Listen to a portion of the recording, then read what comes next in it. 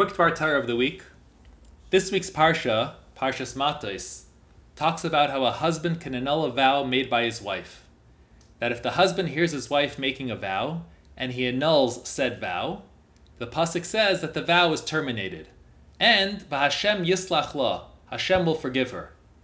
What does she need to be forgiven for? So the Gemara in Kedushin Daf Pei Aleph Amud Beis says that it is referring to a woman who did something in violation of her vow, not knowing that her husband already annulled it, and there was no longer any vow in place that she could violate. Then the Gemara says that when Rabbi Akiva would read this pasuk, he would break down crying and say that if someone who thought he was eating not kosher but really ate kosher still needs to do tshuva, how much more so someone who intends to eat non-kosher and actually eats not kosher needs to do tshuva. Why would Rabbi Akiva start crying by this particular pasuk and this particular concept? So the commentaries explain that we know that Rabbi Akiva was one of the Asara Haruge Malchus, one of the 10 martyrs.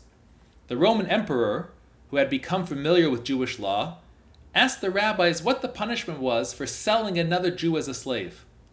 When he was told that the penalty was capital punishment, he declared that since Yosef's brothers sold him into slavery and were never punished, he would be executing 10 of the greatest Jewish sages in their stead. Now, although the Shvatim did not have the best intentions, however, the Torah makes it clear that the sale was all an important divine plan. In fact, the Gemara in Shabbos says that had Yosef not been sold into slavery, thereby causing the Jews to go down to Egypt voluntarily, Yaakov and his family would have been led down to Egypt in chains. Therefore, it seemingly makes sense why the Shvatim were never punished for what they did to Yosef, since it saved them all from a far worse fate instead.